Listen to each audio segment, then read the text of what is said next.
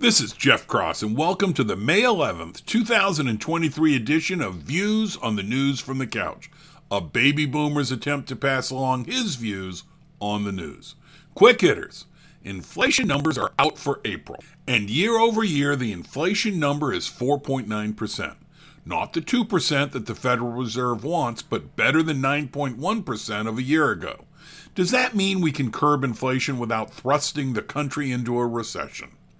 Even more Biden family members have been accused of receiving money from an alleged influence peddling scheme. Maybe it is just coincidence that so many family members receive funds in areas related to Joe Biden's influence. Title 42 ends tonight relative to immigration. The U.S. government used Title 42 to quickly send back illegal immigrants during the COVID era. Now the U.S. government will have to use existing laws instead of misusing old regulations. Are we up to the task? I can't say in Joe Biden I trust. George Santo is a U.S. congressman from the mediocre state of New York. He has recently been charged by the feds with wire fraud, money laundering, theft of public funds, and making false statements. Speaker of the House Kevin McCarthy says he won't support the bad congressman in his re-election efforts. And one wonders if Santos will resign.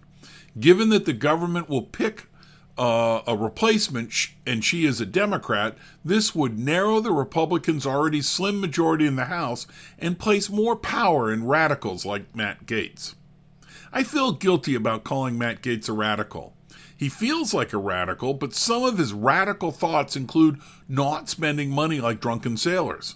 In today's environment, that is labeled a radical. I am skipping the death of a subway belligerent in New York who was harassing riders in a mass shooting in Texas, and others like the alleged purposeful shooting of two white people by a black person. I am getting tired of looking at these cases and observing that the amount of coverage correlates with race and whether or not the incident supports a cherished media narrative. Moving on. A jury found against Trump in a rape and defamation case. Per an article in NPR, the jury, in a civil and not a criminal case, did not find that Trump raped the plaintiff, rather that he sexually abused her and then defamed her when he denied the story.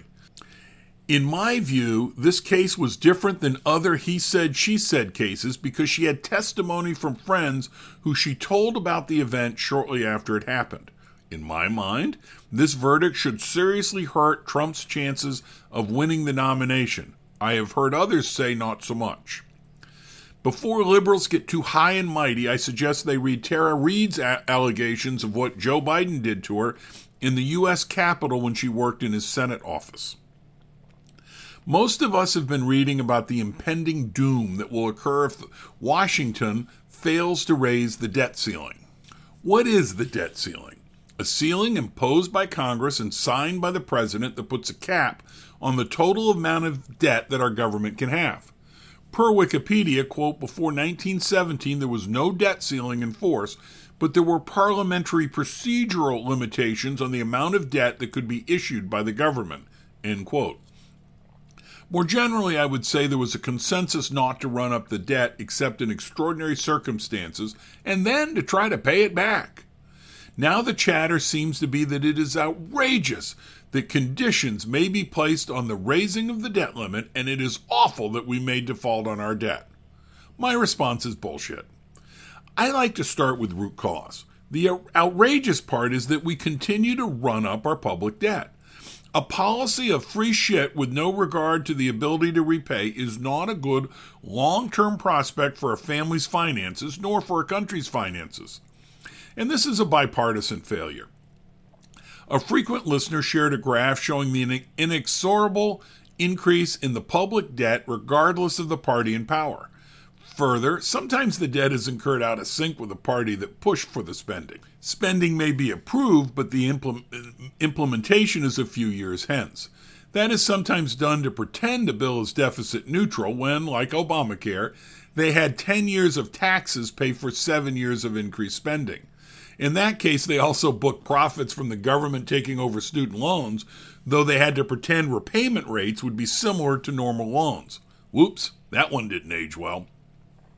The chatter that keeps pissing me off involves the idea that if the debt ceiling is not increased, then we will not be able to pay what we owe on our national debt, basically the interest payments. Why? Why can we only pay our interest obligations if we raise the debt ceiling? I checked, and revenues in fiscal 22 were $4.9 trillion. Seems to me we could choose to pay our debt payment out of the $4.9 trillion. Of course, we would have to forego other spending. We would have to make adult choices. It pisses me off that we act like we have no choice on whether to pay the debt payment when it is clearly a choice. Unfortunately, we spend so much more than we take in that the choices will be difficult. In fiscal year 2022, we spent $6.27 trillion. That is $1.37 trillion more in expenditures than in revenues. Spending is 28% more than we collected in revenues. 28% more. We have a serious problem. Note, COVID could have affected these numbers, but we still will have issues. I think it is likely impossible to suddenly decrease spending by 28%, so raising the debt ceiling makes sense. But doesn't it also make sense to improve some constraints, at least on the growth in future spending? That is what the Republican-led bill in the House does. They are being attacked for not passing a clean bill. I'm glad they did not pass a clean bill. We need changes and spending constraints. Biden's minions and the gobbledygook media say the clean bill should be passed and deficit reduction should occur separately. Yeah, right. Checks in the mail. At least this time, instead of the Republicans' position being aspirational, they have passed a bill. If the Senate does not pass the bill or negotiate on a different bill, when the ceiling is reached, Republicans can say they did their job. I doubt the gobbledygook media will report it that way, but we will see.